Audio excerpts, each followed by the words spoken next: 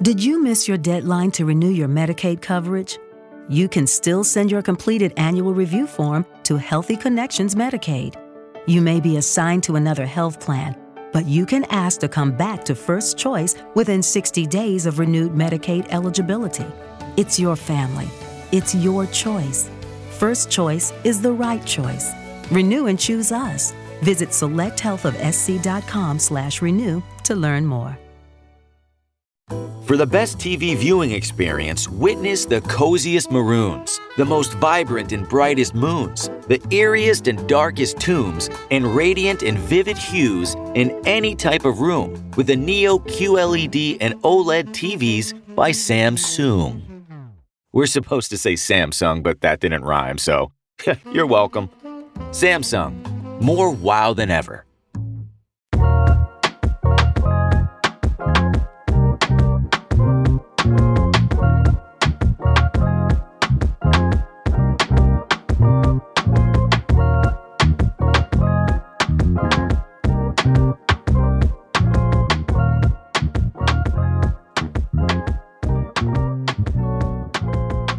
Welcome to High Stakes, episode 35. I'm your host, Neil Orfield. You can find me on Twitter at PlayerQDFS. High Stakes is produced by Mike Lawrence. You can find him on Twitter at AwesomeYo. And guest today is DFS legend Terry McBride. You can find him on Twitter at DigitalB21. You probably won't find much there. He doesn't tweet all that often. You can also find him on FanDuel and DraftKings. The username is TMcB74. He has won several contests. You're probably familiar with Terry with the screen name at the very least. He has big wins in all four major sports and NASCAR, including a $200,000 win in NFL Showdown. Just huge wins across the board for Terry over many years. He is a baseball savant. Terry, are you excited for the MLB season is back? Oh, I mean, that's been making my day every day for the last 2 weeks or so since we've gotten into it. Back to creating some content out there in the world, which is good. So people can find that if they hit my Twitter handle. If you're looking for my old articles and stuff, hit up my Twitter handle. There is that every day. Oh, you are doing that now. That's true. Stuff, so, excuse me.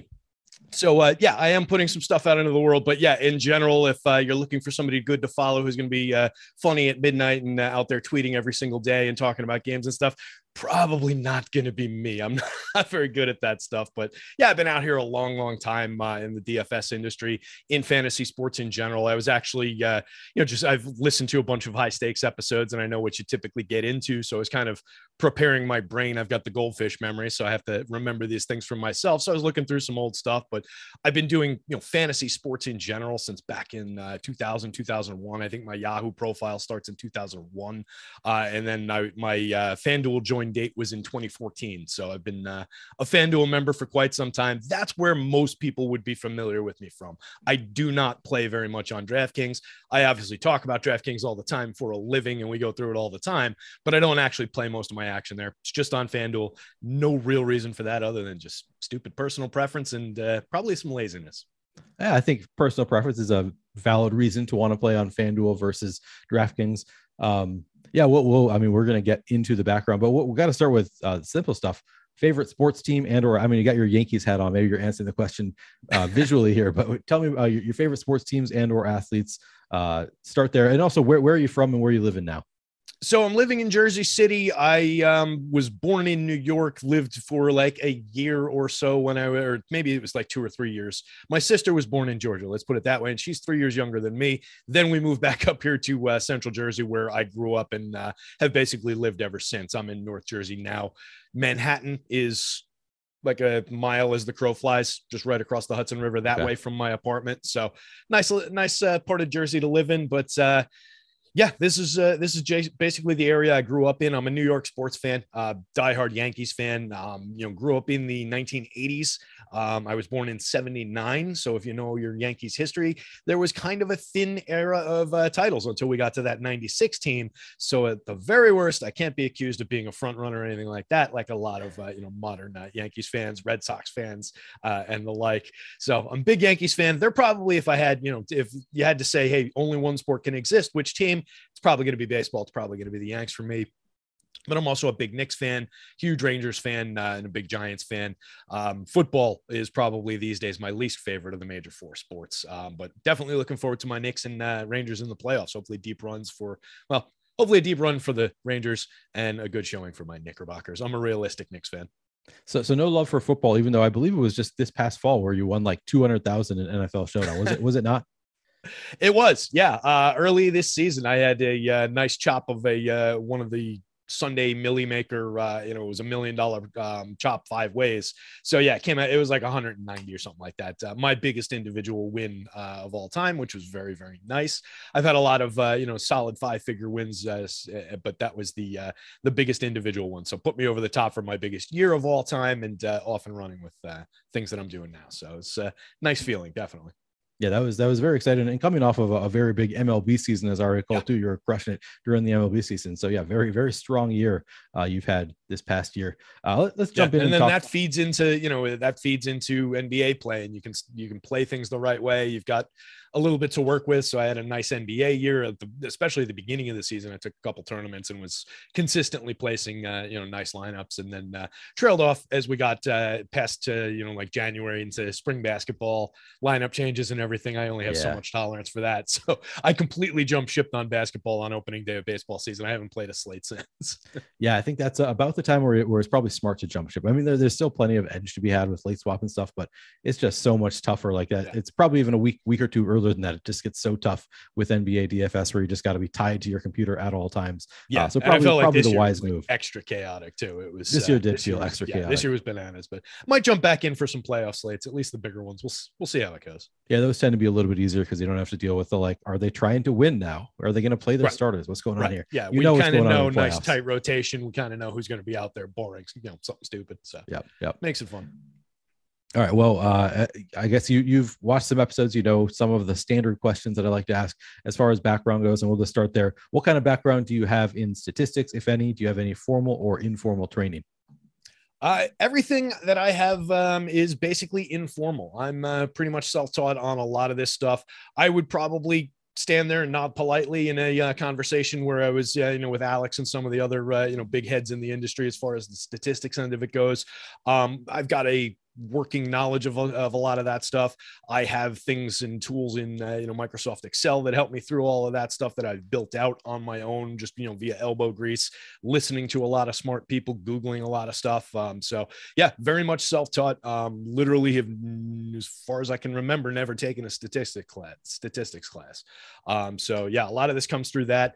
I was a poker player going way back. Like I said, I've had a long time background in fantasy sports, and something that I've talked about, possibly with you on shows, definitely with other people on stochastic shows, is it's something that I always felt where some of these things like poker, I always felt that when I first started reading poker strategy books, it filled in the background of the why I was doing things that I was already doing more than it was telling me, oh, this is something eye-opening, that this is how you actually play poker, right?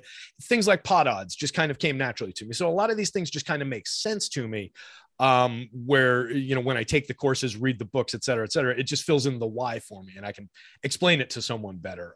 But yeah, just for whatever reason, and I'm not claiming to be smarter than the average bear by any means, but for whatever reason, these kinds of things just, connect with my brain well. So that's what I got by on largely. I suspect that you are smarter than the average bear, but not going to make you take an IQ test or anything. But yeah, I mean, your instincts were good. It sounds like your instincts were good for like how to play the games. And then you read the books and it kind of solidifies some of the concepts that you already kind of have in the back of your mind that, you don't know what to call it. You don't know exactly why, but you know that you should be like playing contrarian players, for example. Like that's something that some people are just like, well, you just want to have the biggest score. So you just play whoever is the best plays instead of like, okay, well, this guy's slightly worse, but he's going to be 5% owned as opposed to 20% owned. That kind of thing you just have kind of instincts for, and then of course you read up on it. I guess that's a DFS example, not a poker example. You're talking about poker books, but yeah, I mean, but the same concept applied. That's basically what I'm saying. Like, once I started playing DFS, I found that, there's a lot of carryover, right? We see tons of poker players, half the people I think that I've heard you talk to have mentioned their poker background. And, I of course had to jump on that train, but, I think there's a lot of crossover between the two, both in a pool of interest and just in, the way that it connects with a certain skill set and a certain kind of thinking. So yeah, it just really worked well for me as the next natural step. I live in Jersey, like I said at the top. So theoretically, I've been allowed to play online poker again for, basically since I've been playing DFS since like 2014, 15. But it just, I don't know, it fell off the table for me. So I was still playing a live home game just for fun, basically every week. But yeah, poker fell off and DFS kind of just replaced it in my life. And it was a nice, easy transition because of how it connected with my brain with concepts like exactly what you're saying, you know, playing contrarian plays, stacking in baseball kind of came to me fairly early on. Getting into, you know, using tools like optimizers and things like that. That's another thing. I was going back through some of my old emails when I first got started looking for, all right, when did I first really start looking for tools rather than just building these lineups by hand? And it was fairly early on. Like I said, I started playing in May of 2014, and by mid 2015, I was deep into using some tools in Excel that I had connected with somebody online and done that. And like a week after I purchased that tool, I was emailing with the guy telling him how to improve his tool and how to change it and you know, all that. So it's been a fun ride. But yeah, that's the foundation for where I got started. So no real formal training in terms of statistics. That was a long answer to that question. No, that was a good answer. That was a very, very strong answer, I would say. But along those lines, I mean, you're talking about early on in 2015 trying to create tools. What kind of training, formal or informal, do you have in computer programming? None in terms of computer languages. I've you know, dabbled very, very little with it, just through personal interest, through stuff like this. I always used Excel in terms of it being a business tool, but I think it actually might have been your last episode or one of the ones that I listened to recently. Somebody basically said, you know, I always thought of Excel skills as like you can conditionally format something and you can, you know, use it to create a chart and, you know, impress somebody's boss or something like that who has no idea how to use anything. That's kind of what I thought of Excel skills. And then just, you know, diving into this and really getting into the nitty gritty, what Excel can actually do and using it as a tool for DFS and for creating simulations and so on and so forth. It just got so much deeper with it. I would never call myself an expert because I still frequently have to Google, you know, functions and things like that. So again, it's just another spot where hacking and slashing my way through, a lot of time, a lot of hours and elbow grease. You know, Josh Engelman had a big part in helping me learn Excel just by what he used to put on screen in his shows, you know, right at the very outset of Stochastic, formerly Awesemo at the time. So just watching a lot of what he was doing, to the point where I would literally freeze frame and copy a formula, to the point where my baseball dashboard still steals the look and feel of the dashboard that he used because he's so good at laying stuff out. So I learned a lot from him, and then just talking to him, talking to other smart people in our channels, again, just Googling stuff around the industry and just saying, all right, I want to do this. How can I accomplish that? So through that, I've learned a lot about Excel. I've learned a lot about some different programming methods and languages. I'm still at the point where I haven't totally dove in on Python and learned it and gotten it. But we've got several guys in the Stochastic Discord who those guys have written an optimizer. If people don't like the public optimizers out there, jump in the Stochastic Discord. They've offered it up for free for NBA. So use it next NBA season. But I want to get in there and really start to learn that stuff, rip that apart, build my own and go from there. So I haven't gotten an opportunity to, but that's on the agenda at some point. So I'll be learning Python or R or one of those. And you know, there's so many tools to help with that now too, since the AI tools can basically write the code for you. Yeah, I've never even thought about using AI for that kind of thing, but at this point, that's probably the easiest way to do it. So you can literally tell ChatGPT, you know, write me Python code to accomplish, you know, X, Y, and Z, and it will code it for you, to the point where nefarious actors are trying to get it to write code to implant itself on cell phones around the world, and you know, people are actively trying to propagate Armageddon at this point. Yeah, not particularly shocking, but yeah. All right. So no formal training. You're self-taught in terms of like Excel. Gonna get into Python, not yet, but yeah. So no real formal training. But you've self-taught yourself plenty about both statistics and at least Excel. It sounds like. We talked a little bit about your professional background already. So poker, starting there. I know you said that it sounded like you played poker pretty seriously. Were you ever a pro poker player? Like, where was your primary source of income? There was a year in there where I half and half paid the rent through unemployment and through, you know, poker winnings. It was basically a year where I was, you know, kind of taking off in my mid-20s and kind of looking for a new job after having left my first career job. So career-wise, I had basically 2 sales gigs for like 8-10 years each. The first one was in South Jersey. I was living in North Jersey, making a stupid reverse commute to go down there and sell electronic security systems and fiber optic transmission systems. So like cameras and shit and DVRs at local stadiums and things like that all around the world. Good experience. I got to travel like crazy in that job. I went to China twice. I went to Dubai. I went, all around the world and then all around this country for various conventions and everything, but ultimately not the best gig. Actually turned out that like a year and change after I left, the owner of that company put some kind of phony IPO out on the Chinese market and made a few $100 million and probably could have cashed in nicely on that, but we move on. Ooh. So yeah, that 1 year in there did definitely pay some bills via poker winnings. That was my biggest probably poker year. That was the heart of online poker, when everything was really, really huge in online poker, and there would be $25,000 prize pools every single day, and so on and so forth. And then took a sales job for a computer integration company. So doing big IT projects for, very large companies, airports, and so on and so forth all around the world. Similar kind of thing, traveled around, did a lot of selling, didn't like it at all at the very least. I suppose. Yeah. You gotta take your lumps. Yeah. So then you say you got into DFS around 2014 was your start date on FanDuel. Is that right? Yeah, I can actually, I can tell you the date. I pulled some interesting stuff. So the date was May 20th, 2014. It was baseball season, my friend. Naturally. That makes sense. Your first love. Is that true? Is baseball, DFS and or just fantasy sports in general, is baseball your first love? Yeah, very much so. Fantasy baseball was the first thing I dove into. Me and my friends for the last 20 some odd years have run quite literally what I would put up against anyone as the most complicated fantasy baseball league in the entire country as far as season long baseball goes. We have a multi-page rules document. Emacs talked about it on shows. Is Emac in the league? He is. Yeah, we roped him into the league. I think 2 years ago, maybe last year, I forget, but we needed somebody, and I figured he'd be somebody good and dedicated. He's the right guy for sure. Yeah, exactly. You gotta love this stuff to be able to play in that league. But yeah, we've got like 5 different types of keepers, 4 different types of long-term contracts that you can sign out to 5 years. You can trade draft picks out to 5 years. So I can trade you like a 2028 first round pick for something now. We've got a minor league system. We've got a Rule 5 draft.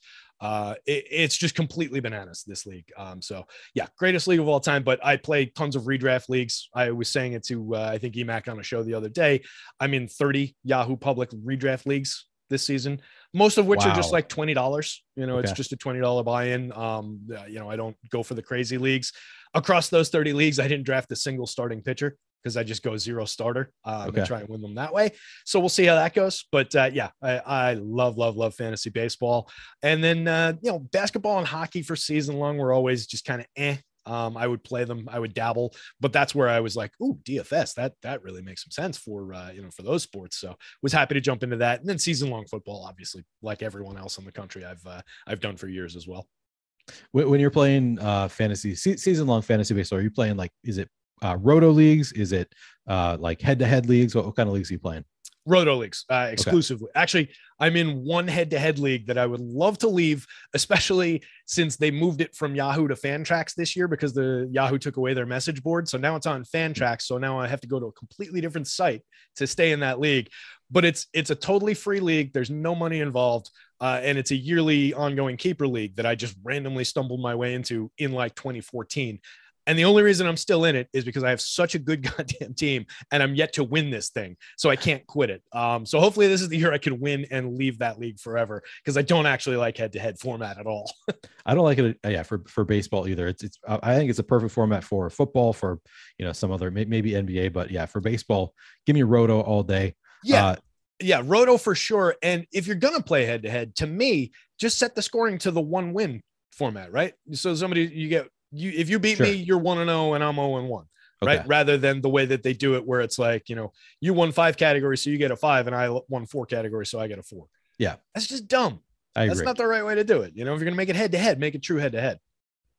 And so going back to your strategy of not drafting starting pitchers. So the idea is you're punting on wins, you're punting on strikeouts, and you're just trying to absolutely crush everybody in ERA, whip, and saves.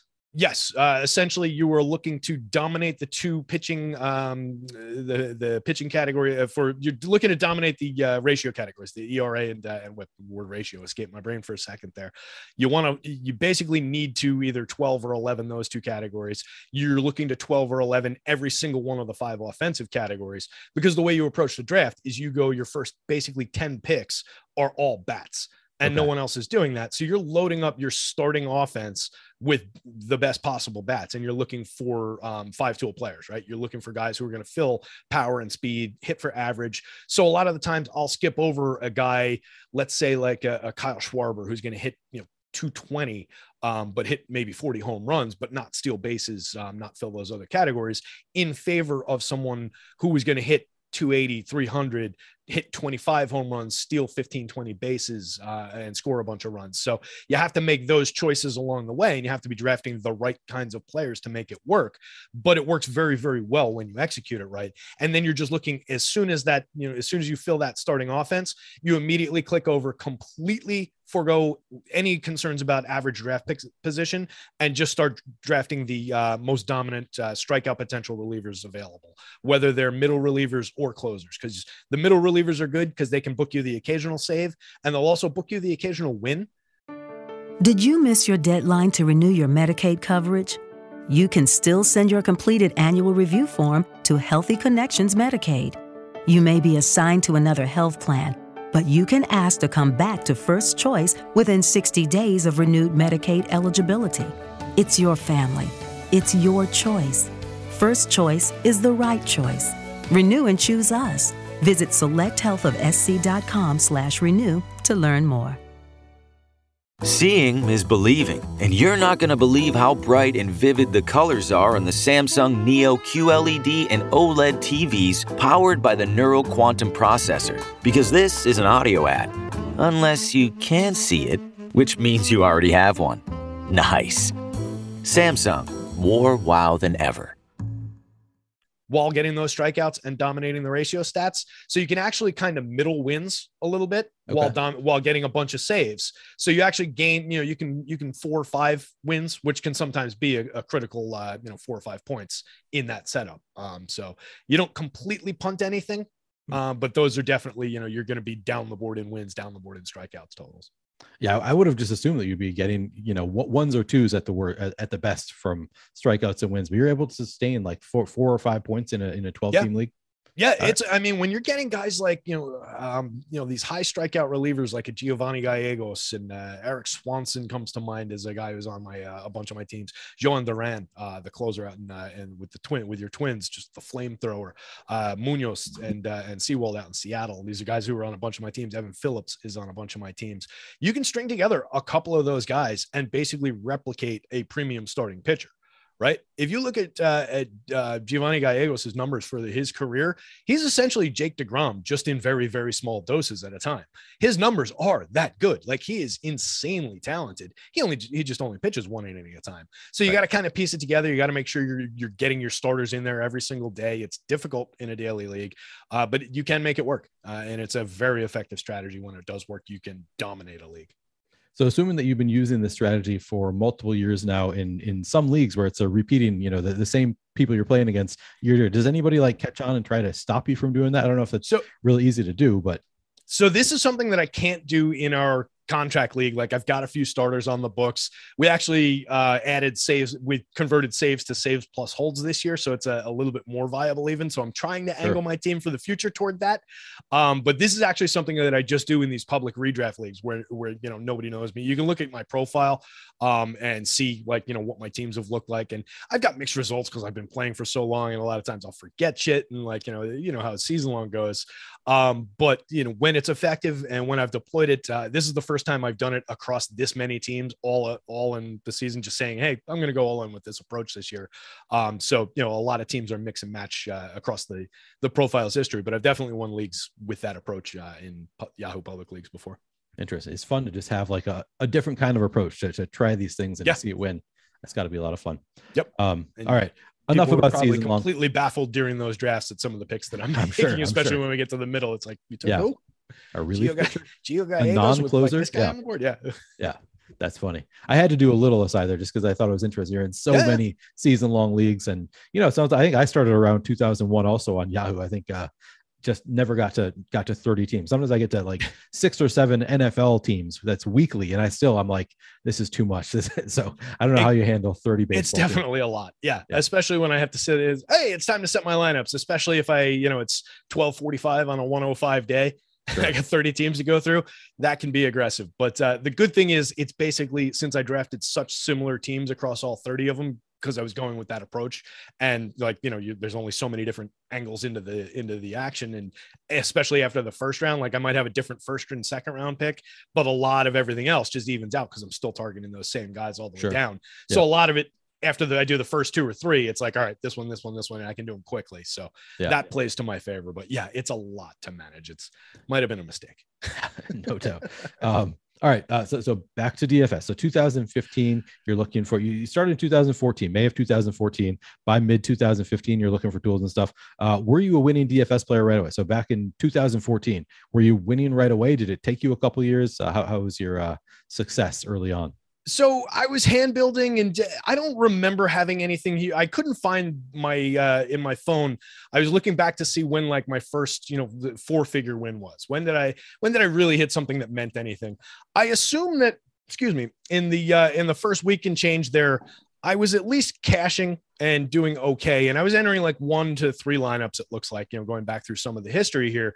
But like I said, I signed up for FanDuel on May 21st of 2014. And then looking through old emails on May 27th of 2014, I had a Google chat with my buddy Lou, in which I said, have you checked out FanDuel at all yet? And he said, no. And I said, it's pretty cool. You assemble the lineup from a pool of everyone with a salary cap factoring in at 35,000. Actually, a salary cap number making it difficult, and complete in tourneys with big prizes. And then he asked about like how much money you have to put in. I told him $2, and he asks how it works, like bankroll wise. I said, it's like an online poker account. And we went from there. So presumably I was doing at least okay and having fun. But I couldn't find like how successful I actually was in those initial tournaments.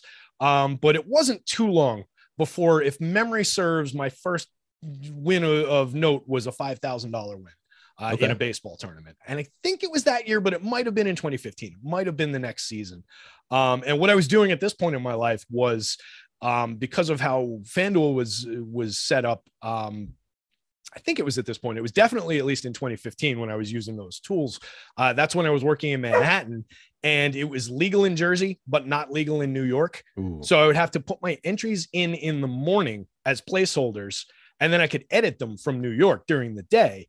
But I would, you'd want to be as close as possible to lock. So I'd be at the end of the day, 5:30, 6 o'clock in my office, trying to lock shit down, trying to run this optimizer tool that was running Excel in the meantime. And then what I would have to do is I would have to take a screenshot of that and then take that over to the bus and start entering those lineups and editing those lineups by hand as I was on the bus.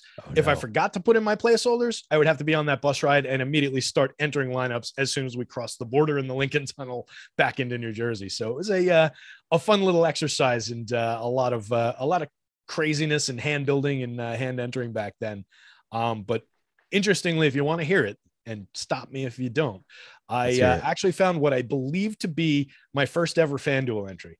Because apparently, and I don't remember this at all, but apparently back then they sent you an email saying your fantasy league is live when these would start, and a copy of your lineup. So on May 21st, 2014, I entered the 12K Wednesday MLB Squeeze early only contest, and my lineup was Yankees starter Chase Whitley, who I do not even remember. So that must have been something of a contrarian play right out of the gate. He was pitching against the Cubbies. Then I had a 2-man Victor Martinez, Miguel Cabrera, Detroit against Cleveland stack. I had Robbie Cano from Seattle taking on the Texas Rangers. And then coming back the other way in that same game, I had Adrian Beltre and Shin-Soo Choo from the Rangers as a mini stack.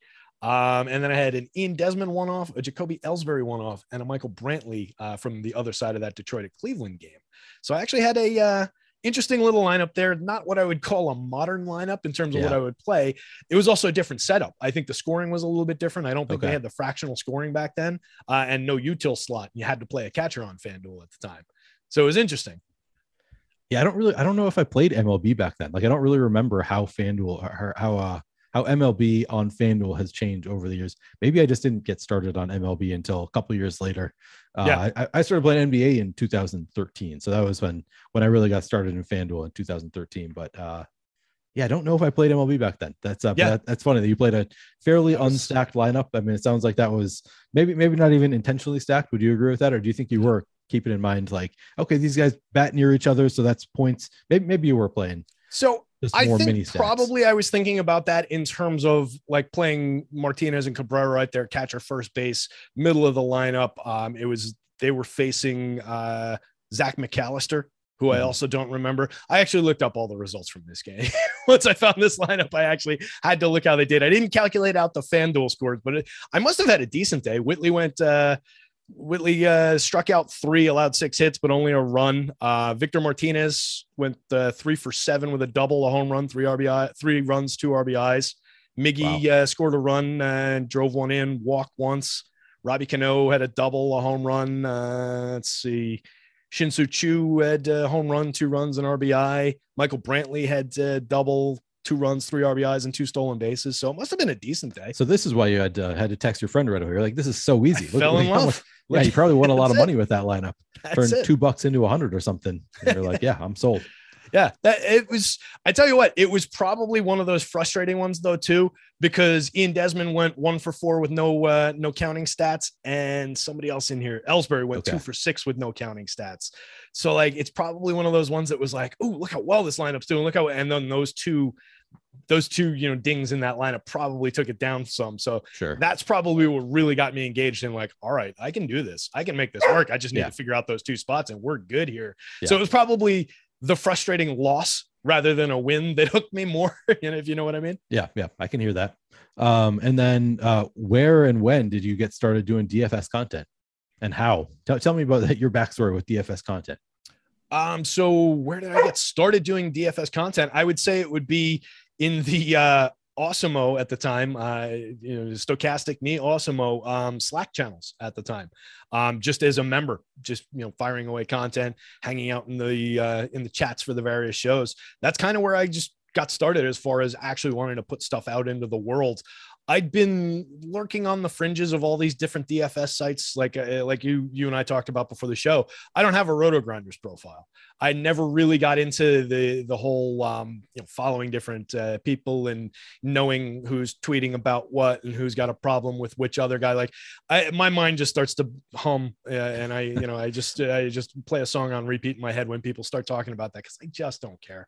I really just don't care who hates who in the industry, who thinks somebody's a jerk, who took money from who. Like, fine, that's all great and everything. So I always stayed away from that. I always found that a lot of the different sites had, toxic is a strong word, but something along those lines in terms of the communities where I didn't love what was going on in a lot of the environments. There were good people in a lot of them, but I didn't love some of the experts from some of the different sites, the communities from some of the different sites. So I never really got involved until I found Stochastic, until I found Awesemo, and just really liked the people that worked at the site, really liked some of the people that were in the community, found it a good community where people were, interested in sharing ideas and everything. So that's when I kind of got involved. And then one day I just happened to reach out to Josh, who I talked to a lot, like I said earlier in the show, and just asked him, hey, you guys hiring? And he said, yeah, I could probably at least put in a good word. Went from there, started writing, started doing some content. My actual first day at Stochastic as an employee was the Rudy Gobert COVID day. Oh no. So the day that the world of sports shut down was technically my first day of doing content at Stochastic. So we spent that summer writing about Korean baseball. I spent that summer writing 2 articles a day for what was then Side Piece, where I was just spinning up whatever, blog kind of nonsense, top 5 things I miss about a real summer, top 10 movies about this, so on and so forth. Whatever list you can think of. Exactly. Yeah. Just that listicle format, trying to be funny and, generate any kind of clicks to keep the site rolling. So that was a fun, let me amend that. I don't want to say that the COVID times were fun, but it was that specific aspect of being trapped in the house during COVID and all of that was fun. Yeah. It sounds like it would be fun. So I'm here. So you're the original guy in chat, just like giving out picks in chat. Is that what I'm hearing? Yeah, pretty much. I was putting my somewhat infamous home run model picks in there into chat and just kind of getting involved that way. And just, I was always willing to help answer questions for people, and willing to explain things. Over time, that the desire has maybe diminished somewhat in terms of answering the same question over again. And Sure. It's not answering the same question over again. Actually, it's when people refuse to accept that answer is the correct. Yeah. I've been there. The frustration with, I know you have. Yeah. But yeah, I mean, it's a little bit different because you you gave out picks in chat with like a model, like you had a whole like great reason. It wasn't like this player played high school baseball 15 minutes from the stadium, therefore you should play him today. It was actually, you probably had good analysis. You had a model that you were using for your picks. And I know people are still out there asking for your picks pretty regularly. They want to hear about your home run model. So you say infamous. I mean, you must have had some success. People must have found some success with the picks that you gave out. And I think that has continued this year. As I recall, you've given out some picks that I've been like, yep, Terry called that home run already pretty early in the season, already doing quite well. The old machine. Every single year I have to go into that Excel file, and it is so held together with duct tape and sticks and God knows what in terms of just how this thing functions. Where like one of our guys asked me a question about like, how do you do this in your model? And I was like, I don't even know. Right. I literally don't even remember how that works. And if I go in there and start digging, I'm afraid I'm going to break something and never be able to fix it.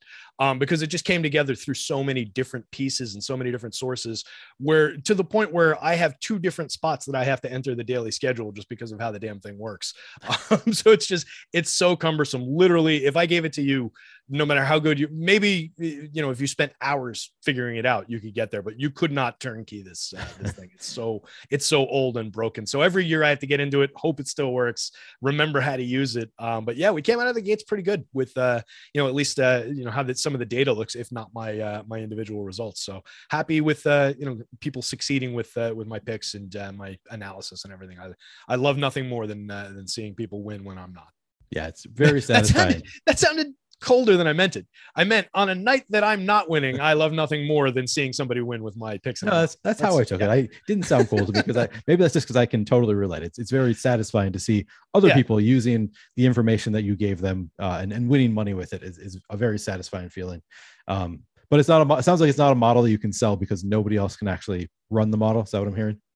Yeah, no. If somebody said, "Hey, I'll give you $1,000 for your Excel file," and I sent it to them, they'd ask for their money back because they would not be able to make it work. Okay. Well, then maybe some work to be done just on the making it easier for other people to understand side. If you ever want it, maybe you just don't ever want to sell the picks and things like that. Maybe there's a way to monetize those someday, but sure. Without the model itself, I don't know. We might keep behind closed doors. Okay. Makes sense. And Stochastic. So you've worked at Stochastic since 2020. It's been basically about 3 years exactly, right? Since just over 3 years when you first started doing content for Stochastic. Yep. And you've played various roles as Stochastic. What have been some of your roles? I believe at one point I emailed customer support and you were one of the people who was responding to me. What are the various roles you've played at Stochastic? Yeah. So year one was that weird, COVID year where I was doing exclusively content. I would do multiple articles a day and then jump on shows basically as needed. But I was on shows pretty frequently. That was as a freelance. Then our CEO reached out to me and said, "Hey, I see you in the chat all the time, helping people out, et cetera, et cetera. Would you be interested in coming on board and running customer service? We needed to be, whipped into shape and set up and also I did that for another year. I was behind the scenes. I was doing content and all the shows and all the writing and personally answering customer service emails while also running the team, setting up a bunch of stuff behind the scenes and doing all of that. Parted ways in that role in terms of being a full-time employee and went back to doing contract work around June of last year, I guess. So for various reasons that we don't need to get into, and have been happy, just doing the content that I get these days. I miss writing every day. So as I hinted at the top of the show, I kind of launched my own venture, which, hopefully will be in partnership with our friends at Stochastic. I love everybody here and I want to do it the right way. So everything on mine is right now just content, and you can find it over on my Twitter handle, DigitalB21. there's retweets and so on and so forth. And then you can connect to the other name, which I won't mention on a Stokastic show, but I am creating content again in terms of writing things and then still doing shows for Stokastic right now, which I love doing. And hopefully we'll continue to do a lot, but just through missing the writing every day, was kind of what led me to jumping in with both feet to this venture on opening day of this baseball season. Sure. Long winding answer to what have you been doing job wise? Yeah, so now it's just content for Stokastic. That is your correct. Only, you're part-time now. You took a step back from your full-time role to just do part-time. You and I have done a couple of baseball shows already. I'm hoping that you and I will get to do some more baseball shows as well. I love doing the shows with you because I feel like we take fairly in some ways different approaches to. Not really, because you also play very much the game theory aspect, but I guess because you're doing you do all the deep data yourself. So you're actually doing your own models and stuff, whereas I'm just using the Stokastic stuff. So you're just doing more of the work yourself than I am, I guess, is really the big difference. But it's always fun to talk baseball with you because you know everything about every batter, every pitcher. You have all of the underlying statistics because that's all stuff that you need to know because you're actually making your own model. Whereas some of it's stuff like, oh, I didn't know that because I didn't need to because I'm just using projections that other smart people made for me. Which is, I mean, I love baseball. It's a passion for me. But it's definitely nice. Like that's kind of my existence in the NBA, right? Where I'll jump on NBA shows. And if you see me on there, I can talk about a lot of the different statistics and I've got a whole dashboard that lays it all out in front of me. And I can talk about so-and-so's true shooting and blah, blah, blah, blah, blah. But what I focus on those shows a lot more tends to be the DFS of it. Tends to be how things are coming together on slate for price, for ownership, for leverage, and the things that we really, really care about in basketball. Where with baseball, I do think there's more art than science to baseball lineups to certain degrees when it comes to determining which teams are in the best position and so on and so forth. It's very much a numbers game, but then there's some art to it in terms of how the lineups are constructed, which hitters you're getting to in stacks, and how you're stringing things together, where I think you can get into the baseball of it a little bit more. So that's where I do think that the baseball of it has value, talking about hitters' contact profiles. All right, a guy strikes out 30% of the time, but against this soft tossing pitcher who only strikes 14% of hitters out, I don't really care about his 30% strikeout rate. I care about his 14% barrel rate when he does make contact. So it's things like that you can look between the lines of the statistics for that, a little bit more than in some of the other sports as far as DFS goes, I do feel have at least some degree of import in baseball. So do you think that those kinds of statistics enthusiastically agrees over here? That's what sounds like he's very much in agreement. Would you say that those statistics inform like range of outcomes more so than like projection, is going to encompass all ranges of outcomes. It's just like a median of all of a batter's range of outcomes. When you say that you think that you like to get into the baseball of it all to know, things like barrel rate against a left-hander who throws side, or I don't know what exactly you get into. But like, do you think that somebody got Nick Lodolo on the mind? That's right. Do you think that it helps inform like the range of outcomes for you? Like, okay, maybe he's got a higher likelihood of hitting, the higher end of his range of outcomes because of the way he hits against this type of pitcher. Is that like how would you say that it informs your process other than just like, I mean, it obviously affects the projection if a batter is going to do particularly well against a type of pitcher, or do you think that Vegas just doesn't know some of that stuff? So maybe it's not always encompassed. Oh, there's nothing that Vegas doesn't know. Did you miss your deadline to renew your Medicaid coverage? You can still send your completed annual review form to Healthy Connections Medicaid. You may be assigned to another health plan, but you can ask to come back to First Choice within 60 days of renewed Medicaid eligibility. It's your family. It's your choice. First Choice is the right choice. Renew and choose us. Visit selecthealthofsc.com/renew to learn more. Looking for a fun way to win 25 times your money this football and basketball season? Test your skills on Prize Picks, the most exciting way to play daily fantasy sports. Just select 2 or more players, pick more or less on their projection for a wide variety of stats, and place your entry. It's as easy as that. If you have the skills, you can turn $10 into $250 with just a few taps. Easy gameplay, quick withdrawals, and injury insurance on your picks are what make Prize Picks the #1 daily fantasy sports app. Ready to test your skills? Join the Prize Picks community of more than 7 million players who have already signed up. Right now, Prize Picks will match your first deposit up to $100. Just visit prizepicks.com/play100 and use code play100. That's code play100 at prizepicks.com/play100 for a first deposit match up to $100. Prize Picks, daily fantasy sports made easy. Vegas knows what we're having this conversation right now, and they're going to adjust their models accordingly. Sure. Yeah, no, I give Vegas a lot of credit for how smart they are. As my father's famously said, they didn't build all those hotels by losing. So that's definitely, a factor in it. I definitely look at their run totals and everything, but I do think there are things that at least the DFS public in general probably doesn't understand about the mechanisms of baseball and how that works. So it can probably, more than saying this guy, well, yeah, it can say that this guy's got an extended opportunity to reach the ceiling of his range of outcomes, where the public might not necessarily recognize that.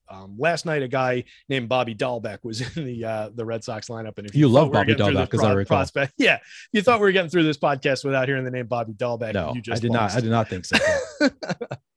But the reason I mentioned Bobby Dahlbeck is he's a guy who, the world at large does not think much of. He's struggled throughout much of his major league career, but he's got a phenomenal contact profile when he does make contact. He's got a history of being a monster slugger in the minor leagues, and he's got a great bat. He was in DraftKings yesterday, and he didn't come through for us, right? He went, I think, 0 for 4. He made an error in the field, cost Chris Sale an opportunity. So wasn't a good game for old Bobby. But what I liked was he picked up random shortstop eligibility this year. He's like a hulking, like first base, third base kind of a guy, and now plays shortstop. And he was the dead minimum price on DraftKings yesterday, hitting 6th in the Red Sox lineup. That's a guy who could go out and hit you 1 home run, 2 home runs, have a monster performance at low ownership. So what I think, knowing the game, knowing things like what a guy's contact profile looks like, or what his prospect pedigree was, some narratives that I kind of dismiss in other sports, I can embrace a little bit more in baseball, because I do think there are things that are not necessarily uncovered in just the projection form, in just looking at the numbers. Now, that said, all of that exists in the numbers, and much of that is accounted for in how I do things in my model. So those things do come out in my projections as well. Right. It's just a matter of, I can talk about them with people when I'm on the shows. I can write about them and help, kind of elucidate those things. If I was just doing it, I wouldn't have to sit here and think about it. It would just come out the other side of my model, and it would be a shorter day. Yeah. I mean, you can talk about the stuff for hours. I think if our shows did not have a stopping point, I'm sure you could get into every little stat that informs your model with ease, I would think. Oh yeah. Yeah, absolutely. I mean, like I said, there's a lot of parts of it that I just need to remember exactly how they work, because I built it so long ago, and it was so kludgy and cobbled together. But yeah, I could get into all sorts of different stuff with it. So wherever we wanted to go. So is your model, is it something that you're still adjusting at all? I mean, it sounds like for the most part, it's something that you kind of set it and forget it a few years back, and it's just been, it's worked well enough that you don't feel the need that you need to, adjust it. Maybe you don't want to break something that you don't need. Don't try to fix something that's not broken, I guess. Is that your approach here? Yeah. It gets updated with the previous year's stats and everything. Sure. And current year, as we hit a certain point in the season, that'll be a little ways down the road. I'll bring more current year stuff into it. So it certainly rolls along in terms of the data that it uses to inform the numbers, but the actual model itself, the math, hasn't been changed in a while for the baseball one. Basketball, I basically rebuilds from the ground up every year. Same with football. I don't really use my football model that much anymore. I kind of run it alongside, but then just use a lot of stochastic stuff. So I got to bring that one back up to speed a little bit, but it's been successful in the past. Basketball, it runs so similar to the stochastic model that I can switch back and forth between the two. I actually built a new version this year that, I was trying to take maybe a unique look into, instead of per minute or per possession, I was looking at some per touch numbers where, how frequently has the guy just got his hands on the ball rather than looking at like a usage. So I was trying to do that, and it created some interesting looks at, positional differences for DFS purposes, but ultimately I'm not sure how valuable it would be, because it essentially projects out very, very similar to what we're getting from stochastic, what my other, per possession model was giving me. So not really a major difference that I uncovered there. But yeah, and then other things like you mentioned that I had a nice NASCAR win. I had a nice NHL win. Those both came during the the NBA All-Star break this year over that weekend. I had you like had fourth two place in that NASCAR one, and then I entered 2 NHL tournaments this season. One on the first day of the NHL season that I was not overly successful in, and then one that weekend, and I won that one for 10 grand. So wow, nice little results there. But that was entirely thanks to Stochastic, the top stacks tool for NHL. Functions very much like top stacks for baseball, and you kind of go from there. Yeah, easy enough to read. That's incredible. You got two wins during the NBA All-Star break, just sports you don't usually play. It was a nice, productive little break. That's really fun. Yeah, I think it was 4th in NASCAR for like 4 or 5 grand, and then the first in NHL for 10. Nice. Let me take a minute away from this conversation with Terry McBride, tell you about today's sponsor, BetPro, now available for both NBA and MLB. Stochastic's top-ranked DFS pros have made millions of dollars in daily fantasy contests using Stochastic's DFS player projections. Now users can have direct access to the same player stat projections that drive our winning DFS player point projection models. With this data, users can apply advanced sports analytics to player prop bets and get an edge on the sports books. These projections are directly managed by Stochastic's team of established experts, including Alex Baker, Steve Buzzard, and Sean Zahn. For a limited time, you can get a 7-day free trial of BetPro for new users. Then it's $15.95 per week or $55.95 per month. Use the link in the description of this video. All right. So with all these wins in mind, in which sport or sports, in this, I think I know the answer, but I'll ask you, in which sport or sports do you think you have the biggest edge in DFS? I would say it's probably baseball, but baseball I also think is the most variant and most difficult to actually win. There are a lot of days where I'll be right about 85% of the baseball slate and not come close to winning the tournament, right? Which can be frustrating, but it's also part of the fun of it. Where if I'm 85% right about basketball and I don't have a lineup in the top X, I'm going to be kind of annoyed at myself for screwing something up. Basketball just flows a little bit more normally than baseball does. Yeah, it's definitely a very different game. Baseball. I've had longer stretches in baseball where I just a straight down arrow on my roto tracker. What it looks like, I'm like, man, this, and then it's just like, and then when it starts going well, you can see, you jump pretty quickly as well. It's very different from like NBA, where it's just like, you're usually going to find some winning days in the process. Baseball, it's just like, if you're not getting the stacks right and like the combos right with the stacks, it can be a pretty brutal sport at times. Yep. And that's it. You can, like you just said, it's the combination of hitters within those stacks that can burn you too. That can be the most frustrating part. You could be, I had 30 lineups with Yankee stacks in them. How did I not come through tonight? And you say, oh, because I didn't have Jose Trevino in any of them and he hit a home run. Right. It could be that easy. All parts of the stack. Yep. Yeah, it's tough. All right. So process, we'll talk just a little bit about process. So at this point, do you do any of your own simulations or use simulations from outside sources as part of your process? For basketball, I do have a big simulation process. I use it a little bit in football. And then in football, I also have other tools that I'm just like running numbers against like standard deviation to get like outcome probabilities. So yes, basketball is the one where I have a like click go and a thing runs for like 15 minutes and then gives me some output type of a simulation. Cool. In that one, it's basically I build out lineups and then I run the lineups against one another to select my most premium lineups from the night. So it's a multi-layered process where I could take any of those lineups and enter them into a contest and be comfortable with the lineups because of they're built through my construction process. And then when they get spit out the other side in the last handful of minutes, and this is where it can get really, really chaotic on a bad night for changes for the NBA for me, because that process does need a little time to run. But I've got a macro-based Excel simulation that records. I can run it 5,000 times, 10,000 times, create 30 million data points for the slate for outcomes, and then pick my best lineups from that. So that's something I've been doing a lot with NBA. I've tried to run, like I said, the same process for NFL for the week, and create 100 million data points for an NFL slate and try and select from that. But it gets really messy really fast. NFL one. So, and I think that NFL works still a little bit better via the old just rank and sort methodology as well, which is what I still use for baseball. Baseball is also one where like I was saying before, more art than science. That kind of comes through in how I select my lineups for baseball. Sure. Where I've got my big ranking system. It'll be set up with, the percentile ranks for for projection, for ownership, for my home run rating, for a couple other things.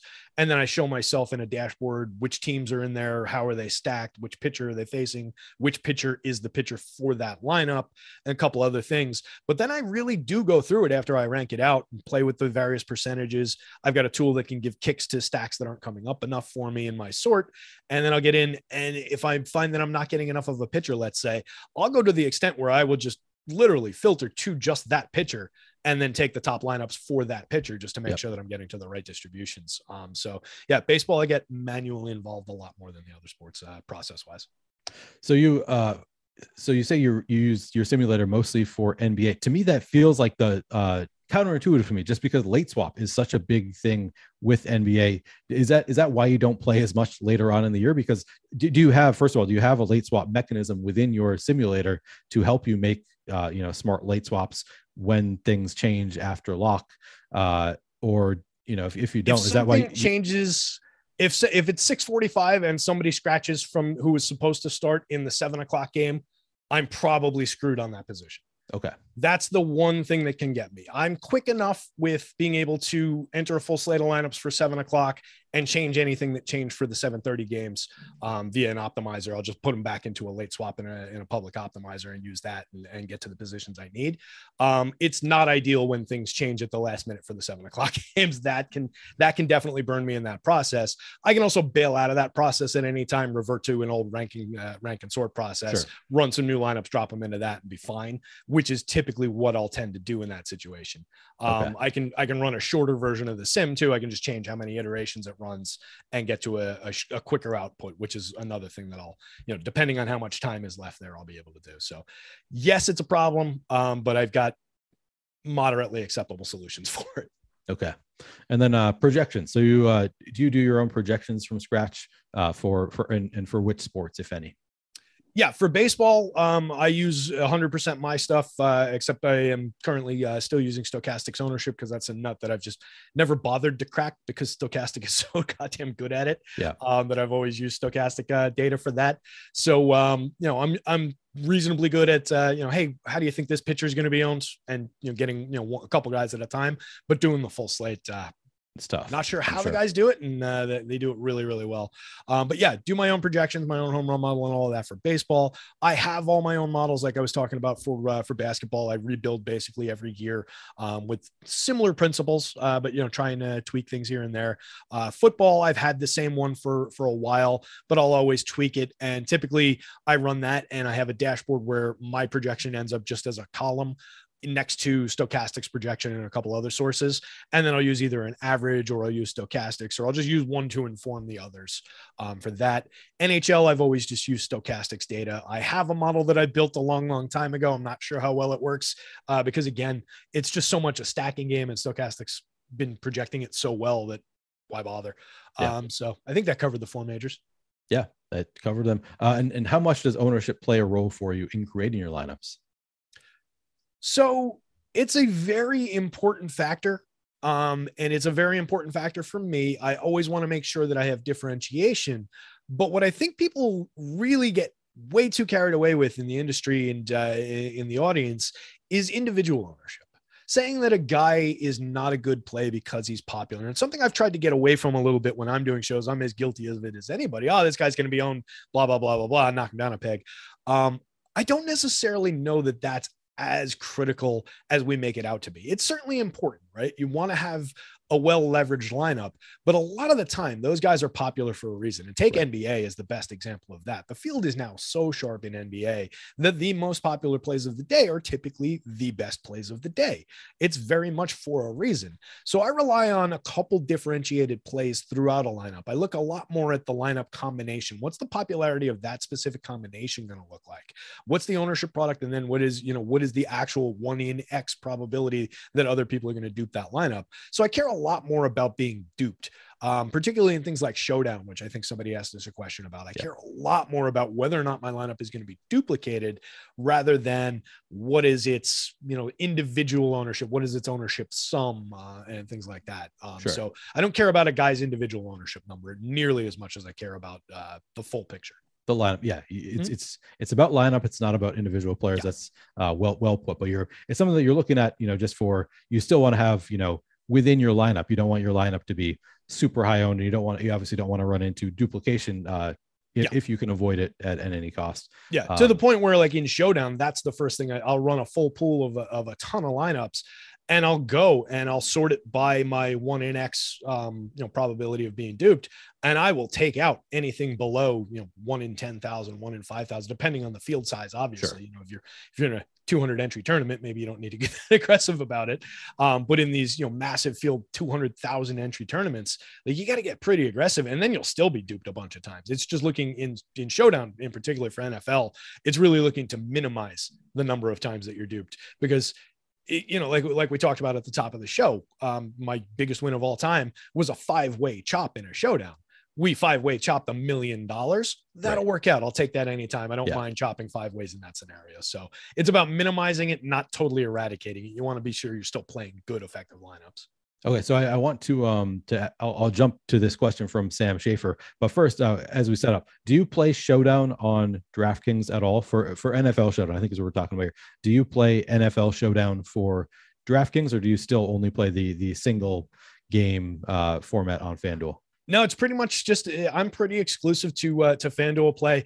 What I tend to do on DK is, like, if there's a odd tournament where, like, a golf major or something like that, and they've got $1 million, FanDuel's only got a 50K or something along those lines, then I might jump in and be kind of fishy over on DK. But everything I do is pretty exclusively on FanDuel. Okay. Well, with that context in mind that you're mostly playing on FanDuel, I don't know if it's going to change anything for the question, but Sam Schaefer wanted to ask you, what to you is more important when building for showdowns, the players themselves, including all offshoots of that, such as matchups, metrics, narratives, or do you worry more about structure of your build, such as salary usage, position to MVP correlation, stack rules, etc.? Probably the second one, because it's all, a lot of the things that I do care about from the first set of possibilities kind of inform the second set, right? Yeah. Things like the players, who they are, their projections, and all of those things inform how that lineup construction is going to come together, and who's going to be allocated into what roles and in what what kind of volume. So it's probably the second one. I would take narratives just completely out of that question. Take narratives out of your process entirely. It's just such a waste of time, guys. People out there listening, Neil, it's now, I am here to tell you that narratives are something to get rid of. People do not care about the laundry. People aren't just inspired to play well because they're facing, their old team, or they hate the color red, or any of these different things. Like, it's so not something to chase, and it's certainly not something that we can quantify in projections. So narrative is not a thing for me. But yeah, it would be the latter. It would be about the construction. Like I said, very much I'm paying attention to how the possibility that lineup's going to be duped and minimizing that. And then a lot of the time I'm looking at trying to get a lower owned captain, somebody who's going to give me some salary value with the DK salary multipliers specifically. I want to start working in some of those cheaper lower owned captain plays with some upside, with some potential to hit a ceiling score for me, and then get some of the backfill on the salary, where I'm creating lineups in the other positions that maybe other people can't reach because they played a more expensive captain, right? That's going to gain you leverage. That's going to gain you uniqueness. It's going to gain you ceiling and upside. You have to be willing to tolerate a lot of losing. Certainly taking that approach, but yeah, I'd be paying more attention to doing a, good contrarian solid build with a good ceiling, leaving salary on the table. I think you're a big advocate of that for showdowns, is how I find one of the most effective ways to get to that result as well. Yeah, definitely. For me, the easiest way to avoid duplication on FanDuel in particular, it can be tough to avoid duplication because it's one less roster spot than on DraftKings, and also the lack of multiplier at the MVP spot. It just, sometimes you end up, the winning lineup would be duped 2,000 times, and it's like, it's 200,000 at first, and everybody won $600. It's like, it's not even worth it. So like, what steps do you take? So is it just leaving salary on the table? Do you do weird things with your roster construction? What do you try to do to avoid duplication on FanDuel? Yeah, so probably, it depends, right? We'll see, pretty much taking NFL as the example. We'll see, the quarterbacks are going to be very highly owned captains. We see that all the time, or MVPs on the FanDuel slate. So just as a first step, going away from having those guys as necessarily the outright highest owned guys in that role in my pool, I might spread it out a little bit more. They might still end up the highest owned in my pool, but it'll probably be lower than where the field has them in that role. And I'll get them in the other roles at a higher leverage. So I'm putting them in the different multiplier spots, or I'm putting them into util and mixing things up a little bit just to create different types of lineup, even using the same players. I'm just putting them in different spots, trying to create a little bit of flexibility. I'm trying to get high ceiling wideouts into the MVP spot where there's still going to be that correlation with the quarterback. I can get the quarterback play. If you get a couple touchdowns out of the wideout in a big day, maybe you're off and running. I'm trying to play a lower owned, low volume tight end in a lineup that, if that 2-target tight end happens to catch a touchdown pass in that game, you might be off and running in a low scoring game in a showdown slate. Thank you, Noah Fent, for that $200,000 victory. Yeah. That is an exemplification of what I'm talking about there. I think that lineup, if I remember correctly, had both quarterbacks, had a wide receiver from Seattle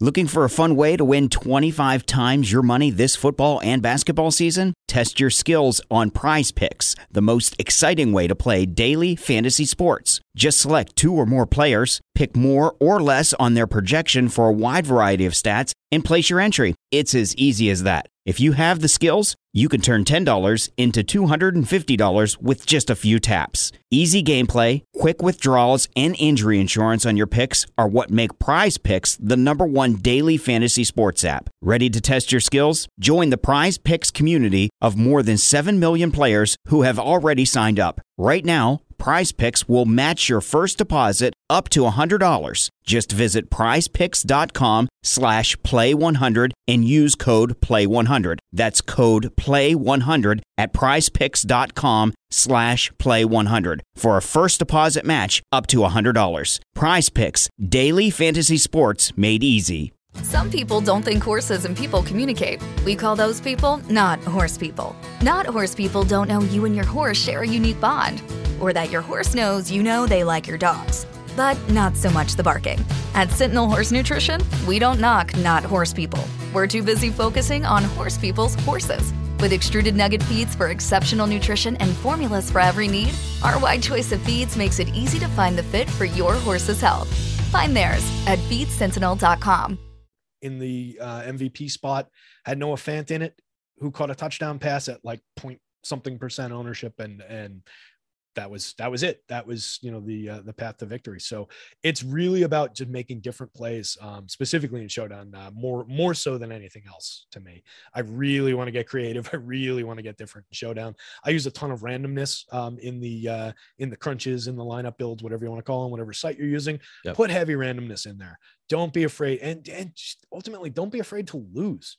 Right. We're trying to win these tournaments. Yeah. Especially for Showdown, but overall in DFS, right. We're trying to win these tournaments, or we're going to lose them and we don't care. Shooting for cashing is the quickest way to lose your whole bankroll. Right. It just is. So we want to be at the top, or we don't care if we're at the bottom. Like, you have to not sweat losing. You have to be willing to embrace some risk and make some differentiated plays. So. Especially with the payout structure, where it's like 100,000 a first and then 20,000 a second, 5,000 a third. I mean, I'm maybe slightly exaggerating, but the payout structure is just so much to first. And in particular with Showdown, it's like, if you don't get first in Showdown on almost every slate, you're going to be losing money. Occasionally you can get, a second or third where, the first place was not duped and you can get still plays pretty well. But most of the time you have the best lineup or you don't. And it's, So on FanDuel, say, talking NFL Showdown, really, I guess NFL single game is what they call it on FanDuel. Yeah. What kind of duplication numbers are you looking for? Because there are some slates where it's like, if you really try to make unique lineups, you're probably going to find like 30 viable, totally unique lineups. And then from there, you have to like kind of concede like, okay, I'll dupe, 3 times, 4 times. What's the kind of like max that you'd be willing to try to dupe in a lineup? So, I mean, if we're talking about one of those tournaments with $1 million up top, let's just make it really simple. Do I want to win 100K? All right. I can be duped. I take 100K. Times. Sure. I'll take 100K out of one of those tournaments, right? Let's make it as simple as that. Once we start chopping that even further down, then we get really, really thin, and it's hard to sustain a long-term profitability in that. But yeah, if I can be duped 10 times or fewer in one of those massive field showdowns with multiple hundred thousands of entries, I think I'm pretty happy. I'm shooting for fewer than 10. Obviously, I'd love it to be 5, but I'll accept 10 most times out of the gate. Yeah, I think that's a fair number in general.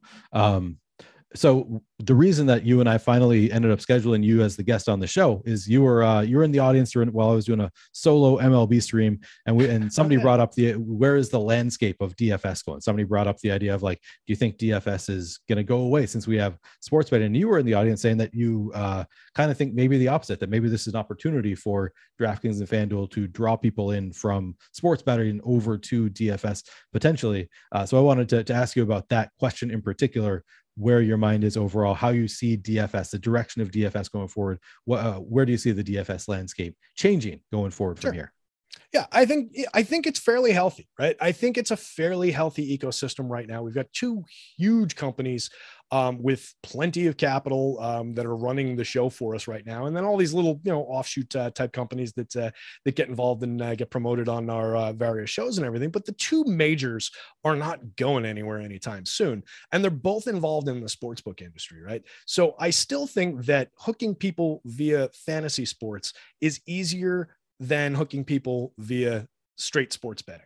It's still, there's a little bit of a stigma associated in some people's mind, right? We're talking about the general public. We are not talking about anybody who's listening to this podcast or anybody like that, right? But think of, your semi conservative, not politically, but just conservative type person, your uncle or whatever, who's never made a sports wager in his life, doesn't really care about it, but he's played fantasy sports with his buddies for years playing fantasy football. So it's still an easier hook. I think it's still not legal, I don't think, in 100% of states around the country. Not legal here. Yeah. So, I mean, there's different ways that you can go about, is using both cross-pollination from their different platforms, bringing sports bettors over to DFS, but more specifically using DFS as the hook to get people comfortable putting money on FanDuel, comfortable putting money on DraftKings, and then it's very easy for them to move it over with these different promotions. So I think that's, at the very least, we'll continue to see that this is going to be a tool for these sites. I don't know that they're having meetings about, hey, how are we going to advance DFS into the next decade and make it bigger and better and everything. But I just think via, just the rising tide concept, I think just with more and more people betting and more people getting directly involved in things like player props, right? Player props are everywhere these days. It's such a popular way to bet. Well, there's going to be a lot of people losing a lot of money on player prop parlays around the world, but they're going to be interested in the mechanism behind it, and they're going to be having fun doing it. So they'll look for ways where they can still do that and play and be involved and potentially win thousands and thousands of dollars, but also risk less doing it. A $4 entry on FanDuel is a lot more friendly than even a $20, parlay when you're looking to chase specific things. So I think there's a spot for it. It might be, it's certainly more niche than sports betting and straight sports books and a lot of other things, but I don't think it's going away anytime soon. And I do think that there's opportunity for it to grow. We still see the massive prize pools in football. We still see very healthy prize pools in basketball, baseball and hockey, where our second-class citizens a little bit as comes to that, but there's still $30, $50, $100,000 up for grabs every single night. And, more than that if you're playing in multiple tournaments. So I think it's pretty healthy, and I think it's going to be interesting to watch it go forward. So I hear what you're saying, and I hope that you're right. And maybe it'll happen that they'll grow. My biggest concern, and I'm sure you can appreciate this as a FanDuel guy, and maybe you haven't seen it the same way. I get the impression that FanDuel just doesn't care that much about their DFS product. Like they're just, I feel like they could very easily be filling as much as DraftKings is in terms of like if they put out big contests and they had big prize pools, they could fill it pretty easily. But I get the impression that with sports betting, FanDuel is just like, DFS doesn't make us nearly as much money, so we just care more about sports betting. Do you have any concerns about that? Just like FanDuel is maybe not, willing to put in the effort with DFS while it's crushing it so well in sports betting. Is that a concern for you at all, or do you think they're going to figure it out eventually?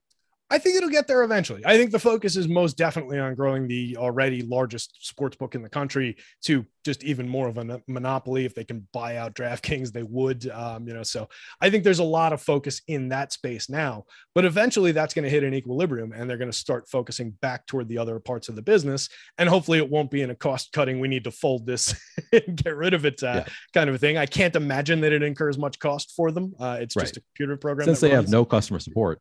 Exactly. Yeah. There's nobody that answers the phones or answers the emails. There's an intern in the closet setting the prices every night, and that's about it. So, I mean, mean, there's not much cost associated with it. So I think they will eventually come back around and say, hey, we've got this whole thing here. We've got this audience. This can be used as a good hook to get people on board, get them used to that dopamine hit of just checking their lineups.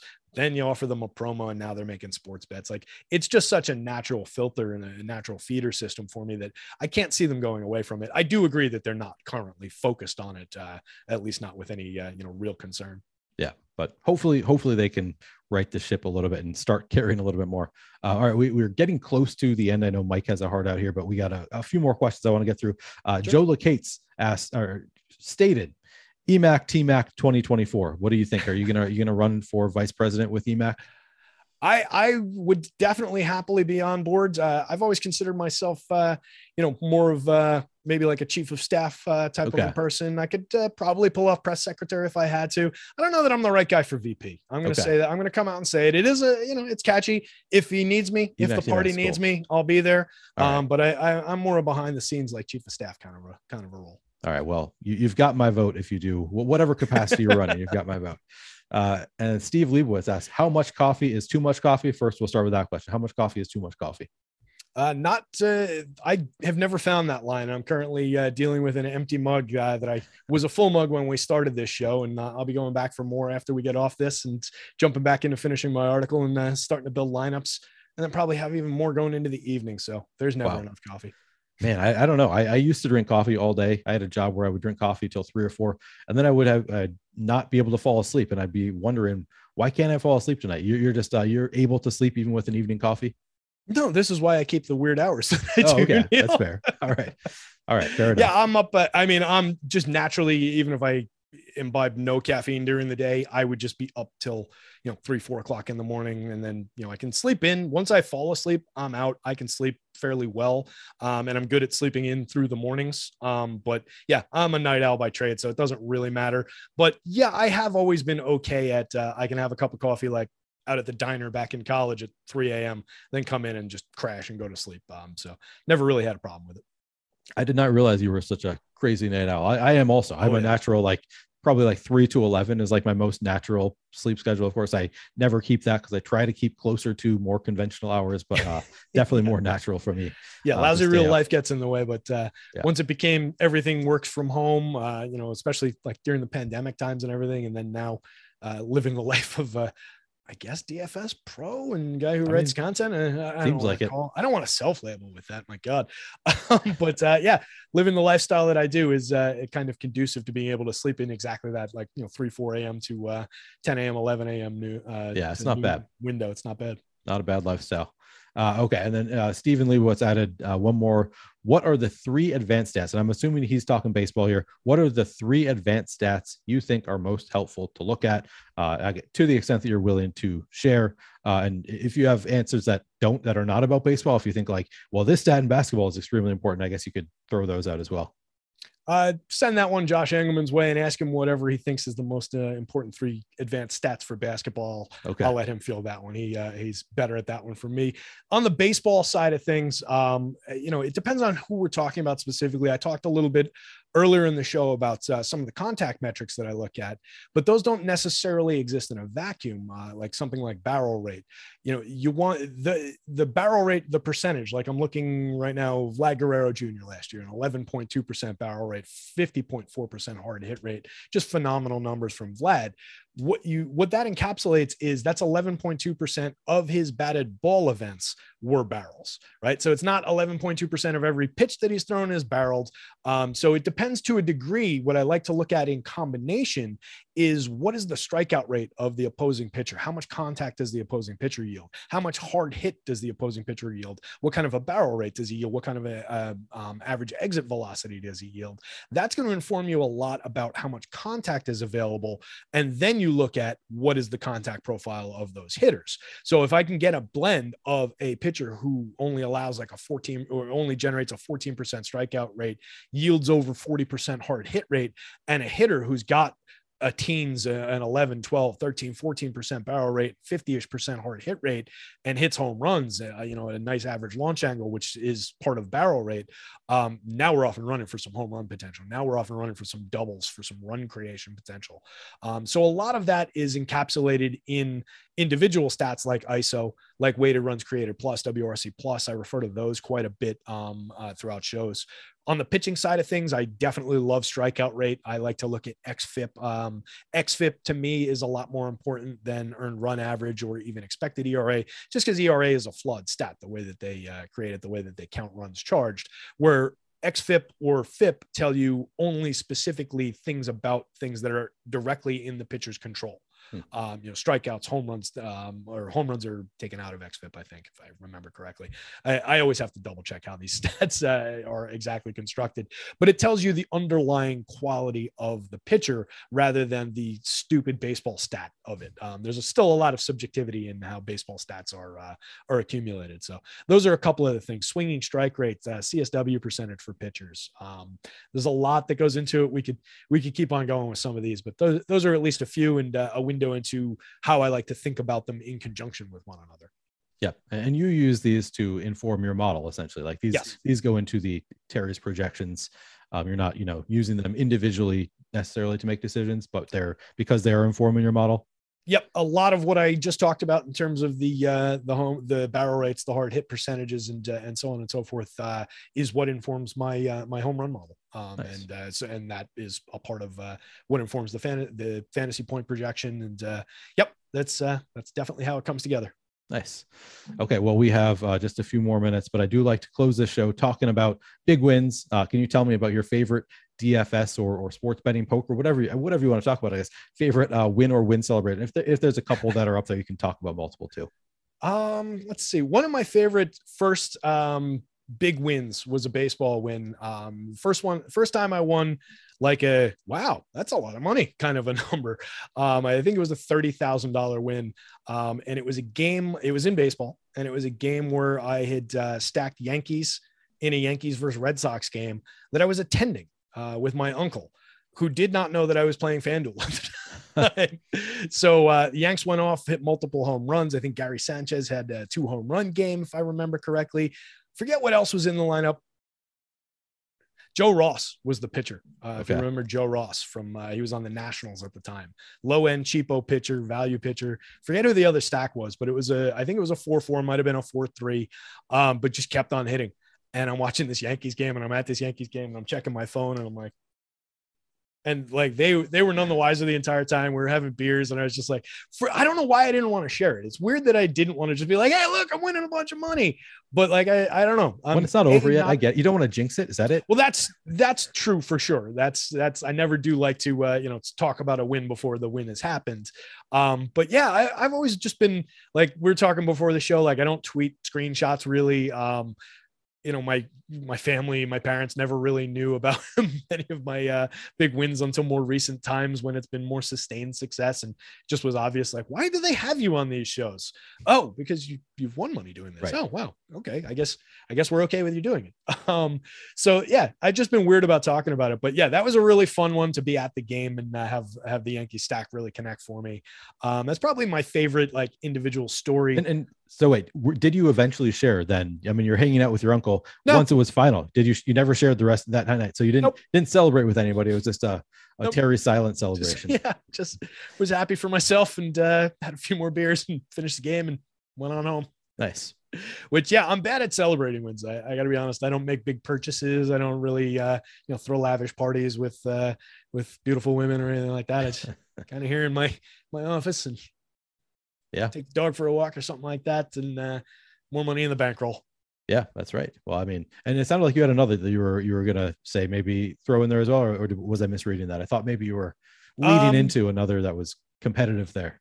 A few flashed through the old brain, but that's probably the best one story wise. There was one of my, was it a basketball win at the beginning of this season? I think it was a basketball win at the beginning of this season. It might have been that big football win, but it came.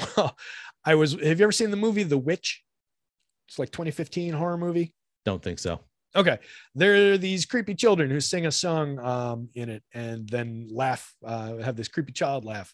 And that scene, for some reason, like I think it popped up on YouTube, something like that. There was something where like I watched that scene just as the game finished, and I jumped from like not winning much money to winning the entire tournament. And it got into my brain that like, you know, that helped me do that. So then I played this creepy child laughing thing where they're singing this sing-song thing about the devil several times late in tournaments, trying to, you know, conjure that to victory again. Not that I actually believe in all that. So you're stuff, a Satan worshiper. What I think is what I'm hearing. So yeah, we're dabbling in Satan worship and lighting black candles and securing all these victories is what. Of course, got to do what you got to do. Yeah, look, sometimes we smoke a little pot at night and we get creative with what we think about these things. But right. Yeah, no, didn't actually believe any of that stuff, but I did amuse myself by doing that a couple different times. So I thought that's funny. And then one of my most. It's funny how DFS works, right? One of my most heartbreaking nights was a night where I think I won 20 grand or 25. But it was one of my best bad beat stories from DFS was I was like a quarter point behind the leader who had nobody else going. And I had LeBron James, and he had gone on and scored like 52 points that night. And we're ticking down. And seconds left in the game, LeBron gets an outlet pass and he's all alone. He's streaking down the court, wide open. Best player in the history of the NBA, arguably. Blows the layup.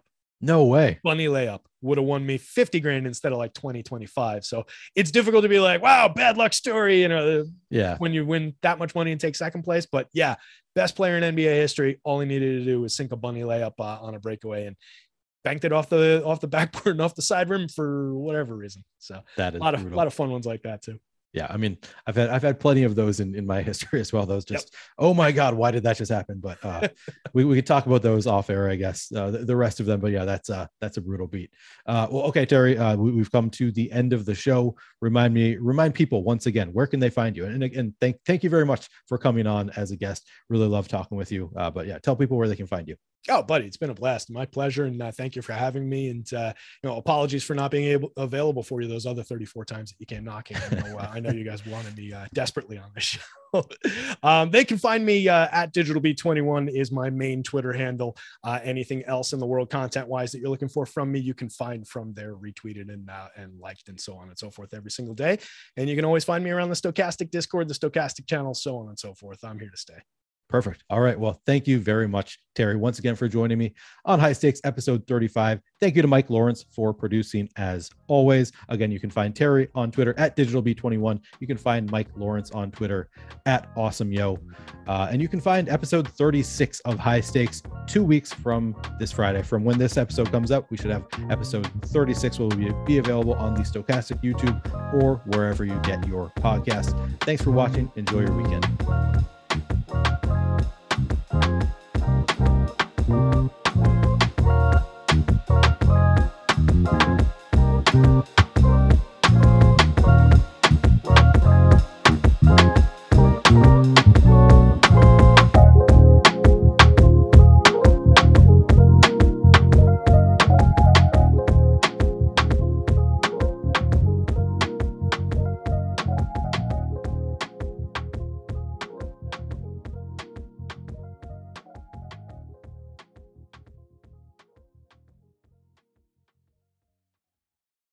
Looking for a fun way to win 25 times your money this football and basketball season? Test your skills on Prize Picks, the most exciting way to play daily fantasy sports. Just select 2 or more players, pick more or less on their projection for a wide variety of stats, and place your entry. It's as easy as that. If you have the skills, you can turn $10 into $250 with just a few taps. Easy gameplay, quick withdrawals, and injury insurance on your picks are what make Prize Picks the #1 daily fantasy sports app. Ready to test your skills? Join the Prize Picks community of more than 7 million players who have already signed up. Right now, Prize Picks will match your first deposit up to $100. Just visit prizepicks.com/play100 and use code play100. That's code play100 at prizepicks.com/play100 for a first deposit match up to $100. Prize Picks, daily fantasy sports made easy. Some people don't think horses and people communicate. We call those people not horse people. Not horse people don't know you and your horse share a unique bond, or that your horse knows you know they like your dogs. But not so much the barking. At Sentinel Horse Nutrition, we don't knock not horse people. We're too busy focusing on horse people's horses. With extruded nugget feeds for exceptional nutrition and formulas for every need, our wide choice of feeds makes it easy to find the fit for your horse's health. Find theirs at feedsentinel.com.